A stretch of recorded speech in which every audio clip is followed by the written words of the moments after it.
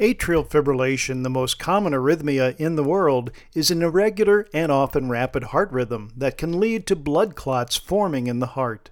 People diagnosed with AFib are at increased risk of stroke, heart failure, and other heart-related complications.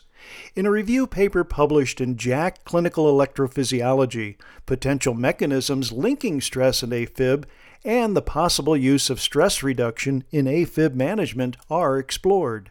Stress affects the activities of the immune and autonomic nervous systems, which are key drivers in AFib onset and perhaps a greater intensity. Atrial fibrillation itself is reported to increase anxiety, psychological distress, and perhaps even lead to suicidal ideation. The senior author commented on the bidirectional nature of stress and AFib.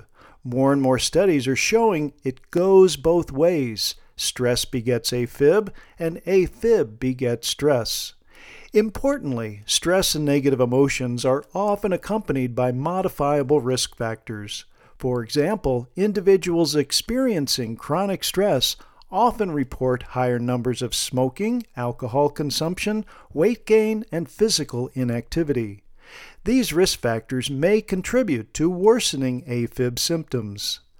Potential treatment options to reduce stress as part of AFib management might include anxiolytic and antidepressant therapy, mindfulness-based stress reduction, and yoga. For MediBlurb, I'm Dr. Jim Dwyer.